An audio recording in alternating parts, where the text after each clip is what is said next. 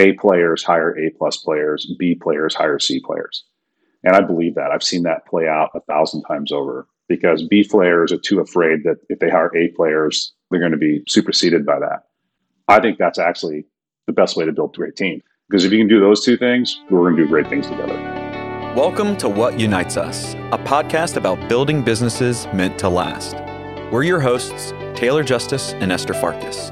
We lead Unite Us, a technology company that connects health and social care.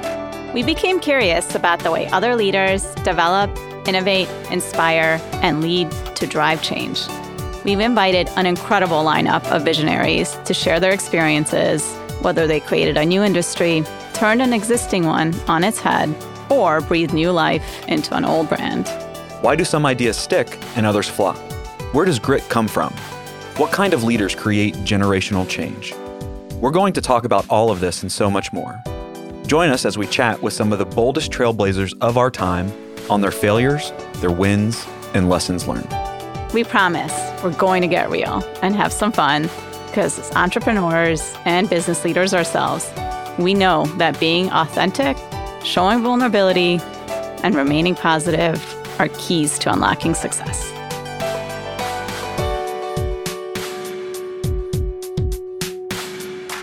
Today, we're excited to have Sam Allen from Salesforce join us to talk about his leadership style and what makes companies like Salesforce endure for the long run. Sam's a brilliant leader, entrepreneur, and this is going to be a lot of fun.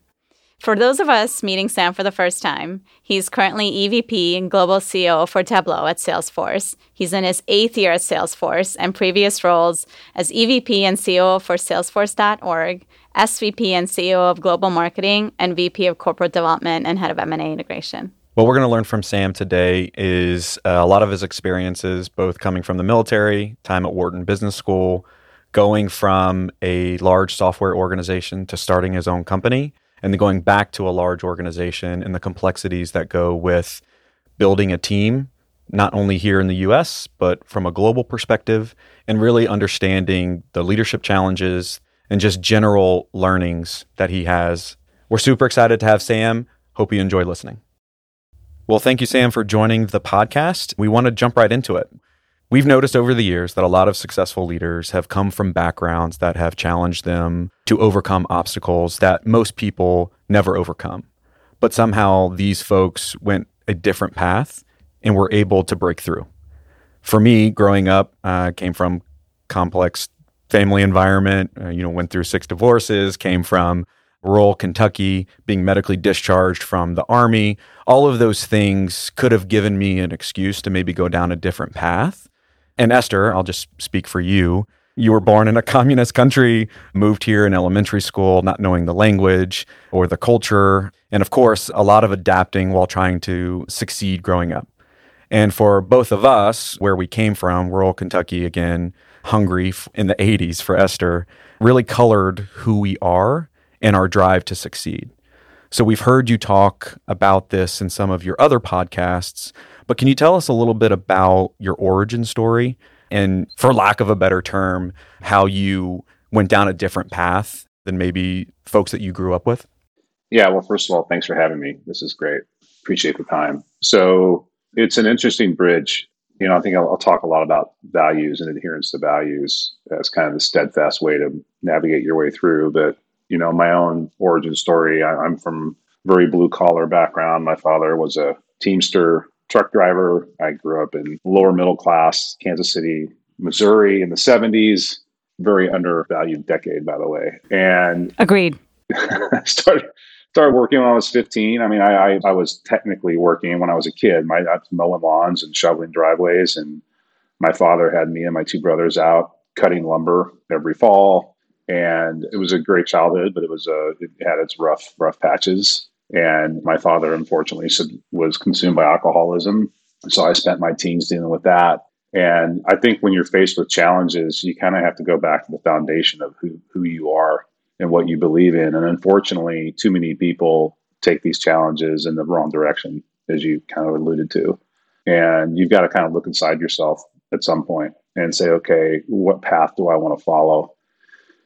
And that's kind of been a central decision-making criteria for me my entire life now. Is I try and look as far down a path as I can and say, is that the direction I want to go or not?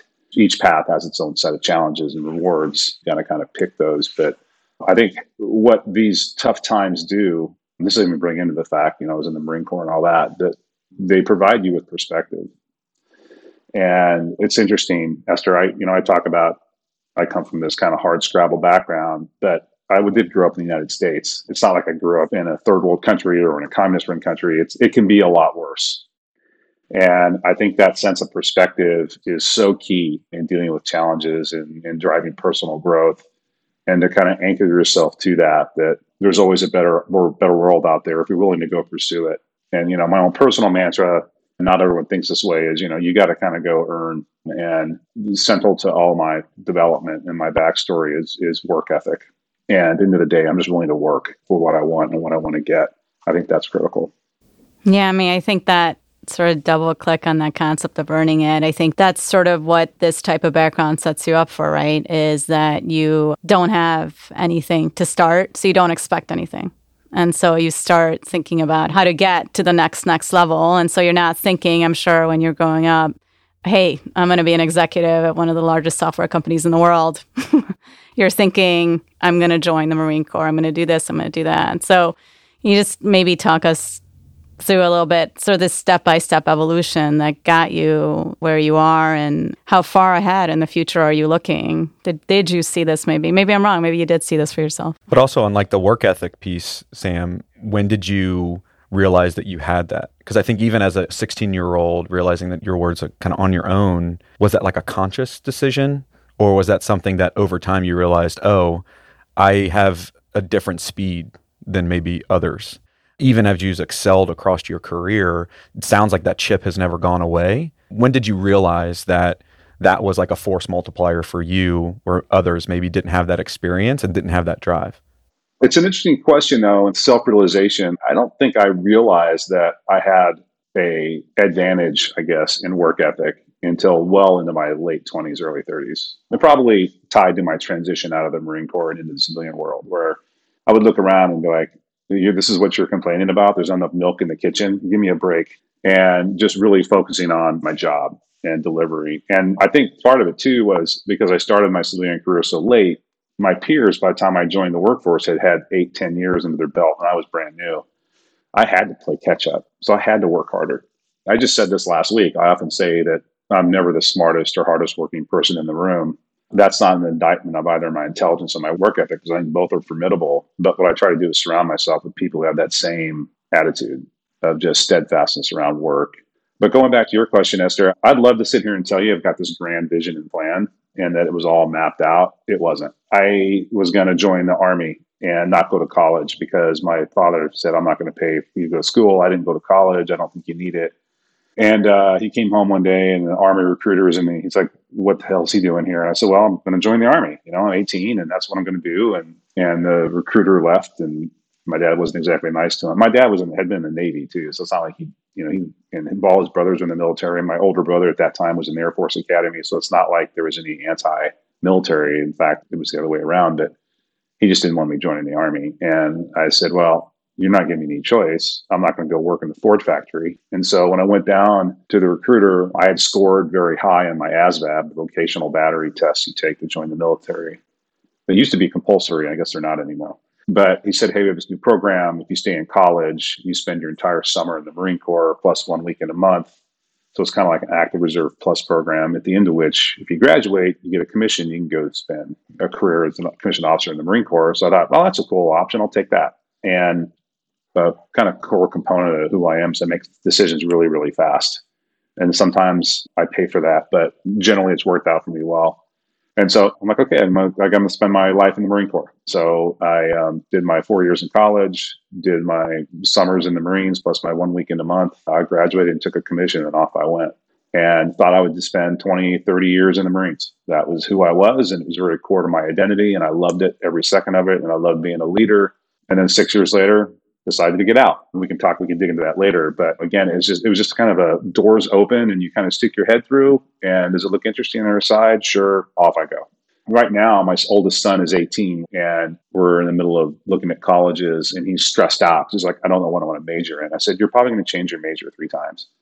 And what you do in college does not dictate what you're going to do in your life. It sometimes does, of course, but like just chill out a little bit and take advantage of everything that offers from an opportunity perspective and just see what doors it opens, because you're going to be surprised at what you're going to find out as you go through that process. So to me, I don't have a grand plan. I don't know where I'm going to be 5 years from now. I literally don't, either work wise or even where I'm going to be living, but I just kind of keep my head up for any opportunity that will pull up. And if it matches kind of how I'm feeling at that moment, then I'll take a look. That tracks with my experience as well. I thought I was going to be in the military for a very long time. My father was 30 years Air Force. I thought I was going to go down that route. But the couple things that I did take from the military outside of like the soft skills component is being able to deal with ambiguity, and something that we're taught in the military that I know you mentioned on a previous podcast, that no mission survives first contact. So the ability or finding opportunity in some of those situations. So I think you couple the drive that you had, the ability to process information quickly, maybe faster than others, or kind of see all of the angles quicker than most. How has that helped you throughout your career, especially on that opportunity piece? Well, we mentioned perspective earlier. I think that's important. I think the other thing is the ability to process information very quickly and not get bogged down in the details. One of my favorite mantras is directionally accurate, and was kind of honed in you in the military. Like if you're under fire, you either need to attack through it or get the hell out of it. You can't just sit there and go through analysis paralysis. You just got to move, shoot, move, and communicate, shoot, move, and communicate, move, move, move. And that's kind of been what's in the back of my head. And as you do that, somebody has to keep their head about them.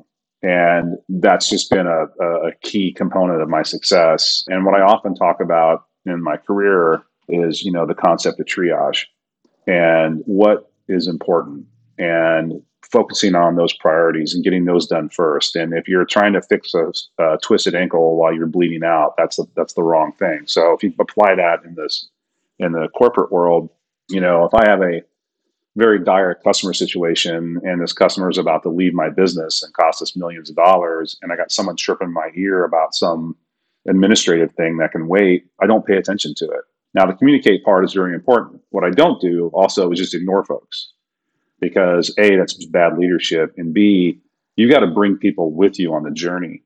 And part of my responsibility as a leader is to help mold future leaders. And so I want them to understand what's going on in my head so that they can help them develop. And so what I'll do in a situation like that is I'll say, look, I'm not going to respond to this right now.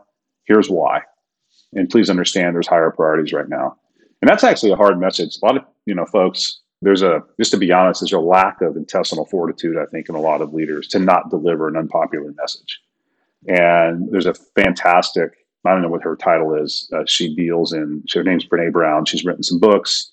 We've had her speak at Salesforce, and one of her sayings that I just love is being clear is being kind. And that doesn't mean the message is kind. And so I've never had a problem with delivering unpopular news, but that's just how you move forward, right? Every decision you make, there's someone on the upside of that decision and someone on the downside of that decision. The important thing isn't to worry about the downside. The important thing is to explain to the people on the downside why you made the decision the way you did, so they can buy in. Right. And so when I think about that concept of triage, it's what's the number one priority, and then, what's 2 through N priority, and how are we going to address those things? And that then leads to, if you do that in a very smart way and you stick to that, then it also leads to things like investment decisions. So how am I going to invest my resources, whether it's capital or people or technologies or whatever? That's where the bulk of your investment should go. I think underpinning that, you do need to keep your eye and your head up a little bit on the long-term vision. There are times where in this triage environment, something will in fact be a really high priority, but if it doesn't tie to something you're doing from a long-term strategic perspective, your job as a leader is to point that out also. And so there are some times where things look like an emergency, but they really aren't, because it's not a direction we need to go in the long term anyway. That resonates, I think, a lot with Taylor and I. I think priority setting at any business is one of the key things that you have to do as a leader, that if you're not doing, nobody else is doing. And so I've heard you on prior podcasts talk about sort of 3 values that are important to you, and they were integrity, dependability, and courage. And I think integrity and dependability are sort of, okay, like, yes, I'm running a business, I'm a leader. Those are words that we're maybe used to hearing in that context pretty frequently, and they're very, very important. That's why. But I don't hear courage a lot. And I thought that was super interesting when I heard you say it. So can you talk to us a little bit about it? You started down that road a little bit. It's just delivering bad news is, of course, that takes some amount of courage, even if you're a leader, even if you're used to it, because you know that there is going to be a reaction. What other things? How do you think about courage, and how do you think about that contributing as a leader to an enduring business model and pushing those boundaries, perhaps?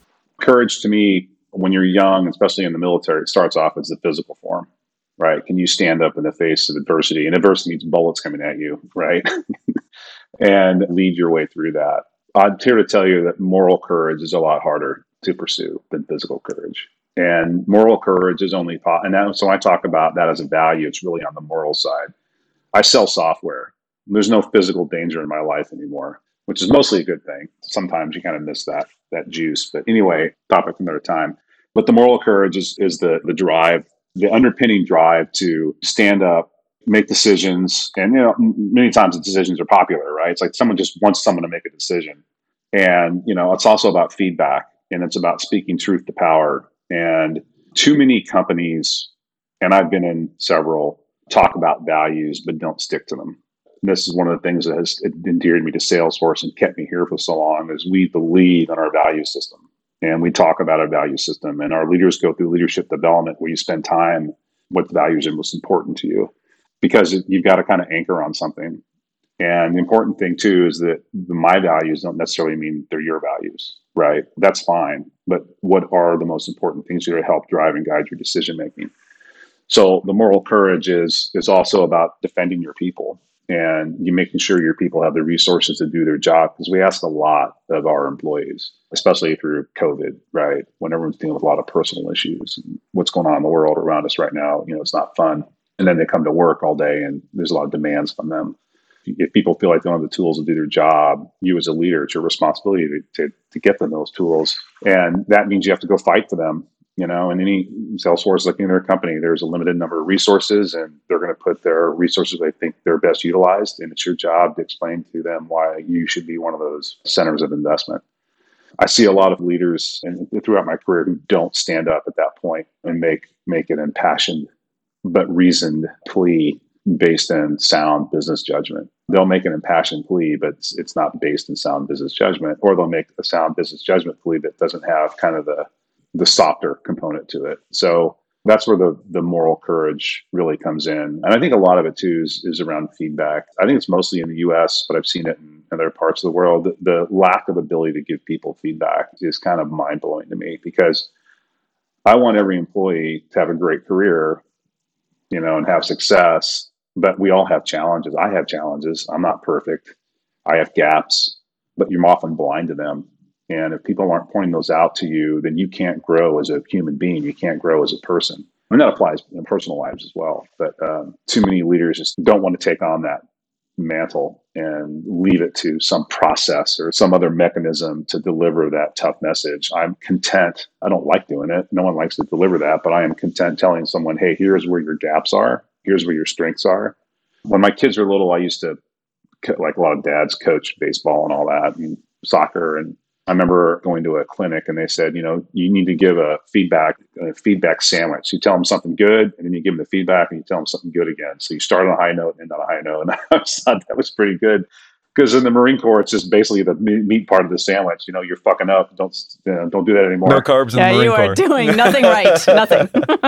Yeah, grab some earth. Anyway, that was how to teach kids T-ball or coach kids T-ball. And I use that now. And so it used to be, one of my learning thing was I was less empathetic, and I would give people feedback. I'd kind of give them just the feedback part, and that doesn't land as well. And I started doing this kind of feedback sandwich. I'm like, wow, this works a lot better, because people are, they're not just taking it like, oh my God, this guy's got a problem with me. It's, hey, here's what you're doing really well. Here's what you need work, and here's what you're doing well. And let's talk about next steps. And so it goes back to that communication thing I mentioned earlier. But again, that all takes moral courage. Like, you've got to find that within yourself to do that, and recognize that it can be self-serving, because if you make the people around you better, they're going to make you better. If you keep that in the back of your head, that'll help. Well, I think that's really good advice too, because when you have someone that is a top performer, And especially with an organization that is trying to grow. I mean, we see it with our organization, around 1,000 people. I can only imagine an organization like yours that's 70,000 plus across all your different business lines, the ability to level up and bring those leaders or those maybe junior leaders or folks on your team to a level where they can kind of backfill your role so that you can have that view of where we're going strategically. If you're an individual performer and you're not doing that, then everything, the buck stops with you, and you're then going to become the bottleneck. So I think if you're going to build high performing teams, usually those high performers also want that feedback of how can they get better and how can they continue to advance and perform. Can you talk a little bit more about how specifically with your team, you talked about context is very important of how you make decisions, because maybe they don't have all the information and they only have a sliver of it and it's just not making sense to them, but you give them the context of why you made that decision and this is the route that we're going to go.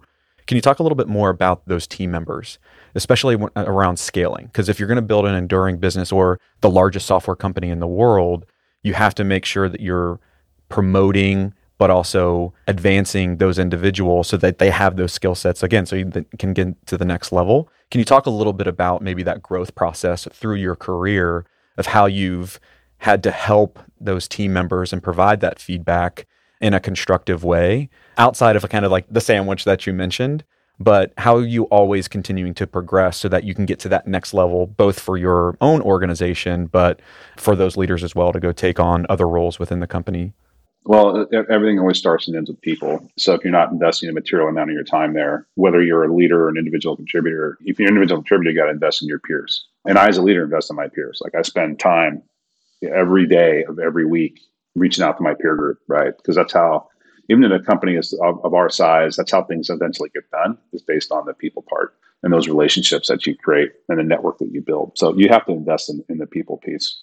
For me, don't sound like I'm bragging, but I've built a lot of high performing teams. And if someone told me once that you have to always be looking out, there's a saying in sales, ABC, always be closing, which I believe in. But the other thing, I'm always looking for great people and I'm always recruiting. And I've built teams and I've adopted teams, right? So sometimes you move into a role, especially at my level, you move into a role, you've already got hundreds of people working for you, right? And so finding those diamonds in the rough is really important. And then when you find them, invest in them. And another mantra that I go by that I didn't create, I've just heard it, is A players hire A plus players, B players hire C players. And I believe that. I've seen that play out 1,000 times over, because B players are too afraid that if they hire A players, they're going to be superseded by that. I think that's actually the best way to build great teams. And that's what I mentioned earlier when I said I'm never the smartest or hardest working person in the room, because I want to hire people that are smarter than I am and work harder than I do. Because if you can do those two things, we're going to do great things together. I think that's really important, especially with maybe folks that are listening that are starting their own businesses and growing, or they're already part of a big organization or they took over an organization. When you have that B player and you identify it, walk me through how you've dealt with that over your career. You hear a lot of hire slow, fire fast, or when you find somebody that isn't maybe the right fit, you know when you know, and most people sit on that for quite some time, maybe longer than they need to. Can you just walk through, if you have your own process or when you identify that, okay, maybe this is a B player, are you trying to coach them up or are you trying to move them to a different part of the organization? If someone isn't performing well, you really need to dig in and understand why. There's usually a root cause. I mean, the person got through an interview process and was part of a team, right? And generally what you find is this person was performing and then it degraded over time. So why? And it's either an incentive, it's a personal situation, they're not learning, they're not growing, they're bored, whatever the case may be. These people have intrinsic value. And when you're lucky enough to be in a company like Salesforce where we're growing, my mantra now is let's understand why this person might not be performing. And then once we understand that, come up with solutions to help solve for that. Because there's a billion studies out there about how expensive it is to terminate somebody and have to rehire the replacement, and retrain and onboard and enable and all that. If you can spend 10% of that energy and time and maybe get that person back where you need them to be. But through that conversation, what I have found generally is that folks are like, I don't like doing this anymore. I'm bored. I need a different role because I'm trying to take care of my mom. And so my approach now is there another opportunity? And sometimes the job just isn't a fit, right? It's just not a fit. And so is there an opportunity for us to put that person in a different role, give them a different set of responsibilities?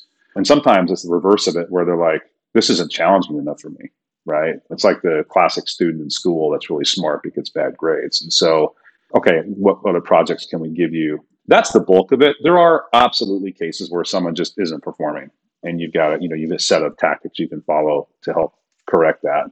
But generally my approach in almost every case is trying to investigate a little bit about why we're in the situation we're in.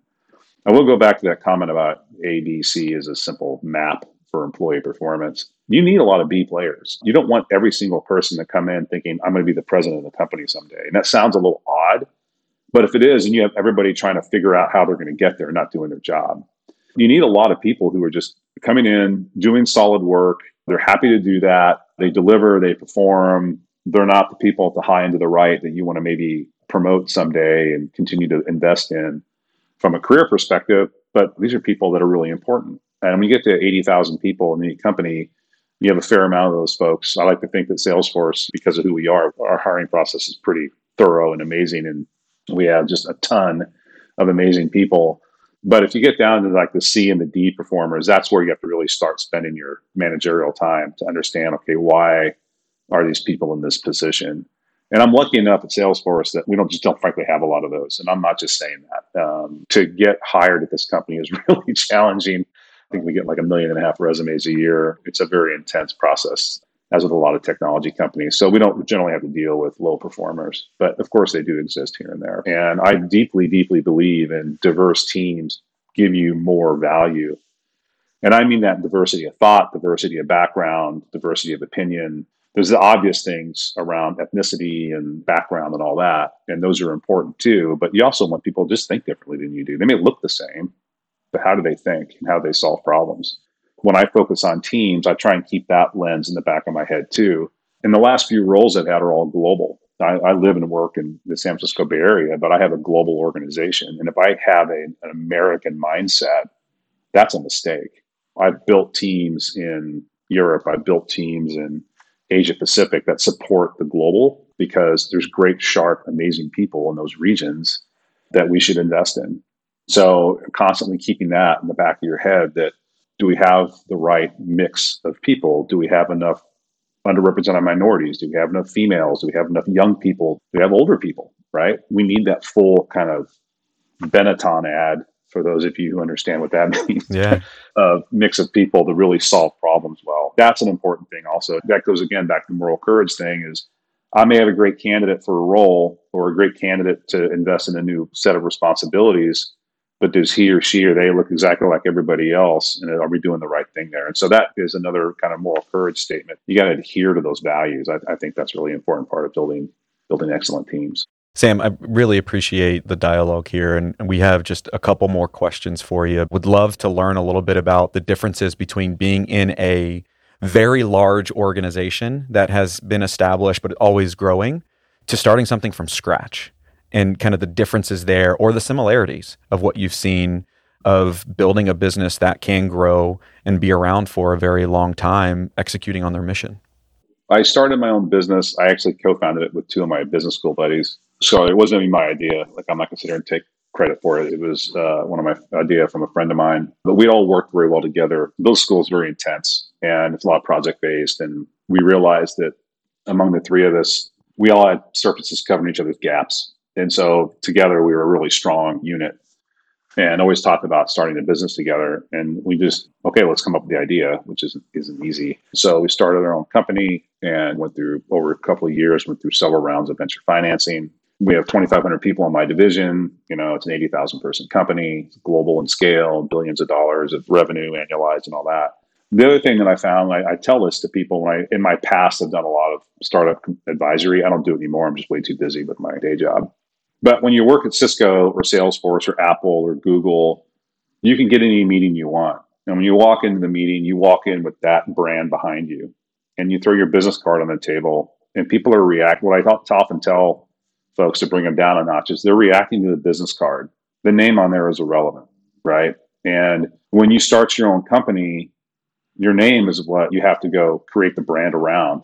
And it makes it much, much more challenging. It's hard to get meetings. It's hard to get people to listen to you. You're a small company and you're fighting usually much, much bigger entrenched people with a shitload of resources.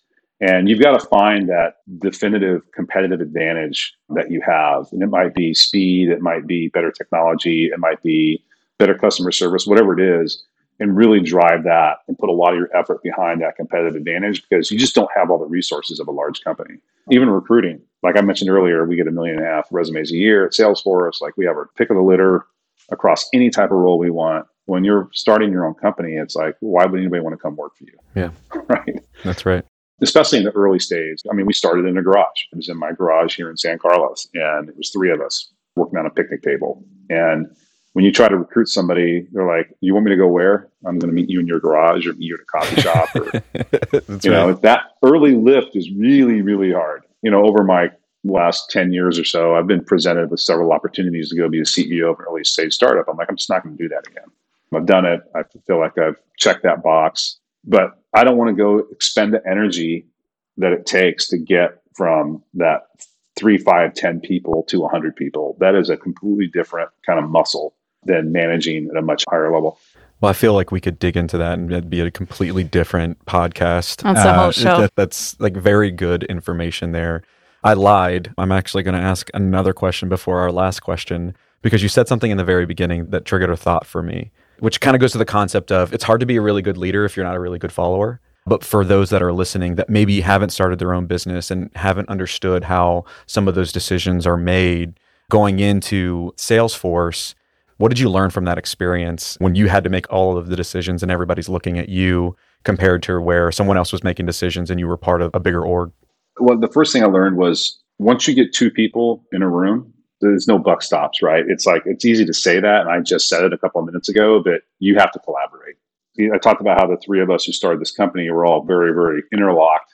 But when you get into it, you have differences of opinion. And I would often style myself as a managing director, not a CEO, because the 3 of us really had kind of equal vote in what we were doing, especially in the technology space. It's a different world than a lot of other technology, than a lot of other industries. It is a very collaborative environment. Now, there are certainly companies where it is purely one person founds the company and they're like, this is what I'm going to go do. I mean, Elon Musk is a great example of that, right? But for the most part, you've got to lead more through collaboration. And going back to what I mentioned earlier around communication, getting people on the go to the journey with you is really important, even in a really small company. All right. So we started this podcast to try and understand what makes companies endure and what are the things that really make a Salesforce. And so we like to ask to wrap up, what is it, do you think? Is it the product or is it the people? Well, first and foremost, especially in the technology, you got to have a great product. You've got to be an innovator. You've got to constantly change. Salesforce started Salesforce automation engine and was excellent at it. And if we had just done that, we'd probably still be a successful company, but 1/100th the size we are today.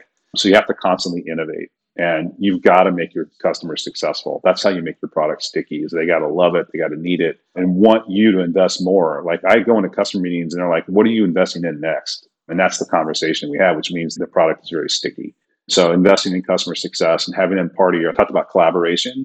We have advisory boards where customers come in and tell us what they think about what we're doing right, what we're doing wrong. And we listen to that, because if you don't, then you're kind of blind to what's going on in the market. So that adherence to customer success is super key. We talk a lot at Salesforce about trust in all its different forms.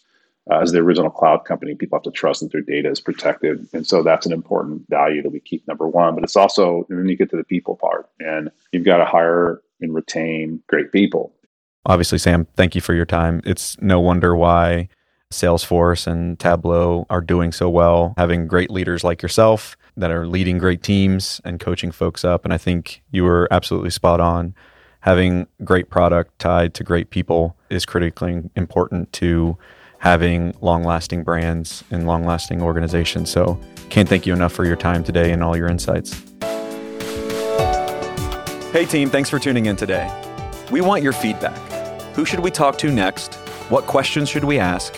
And what do you want to get out of this podcast? How can we get better? Email us at podcast@unitus.com. Let Taylor and I know what you think, and we'll see you next time.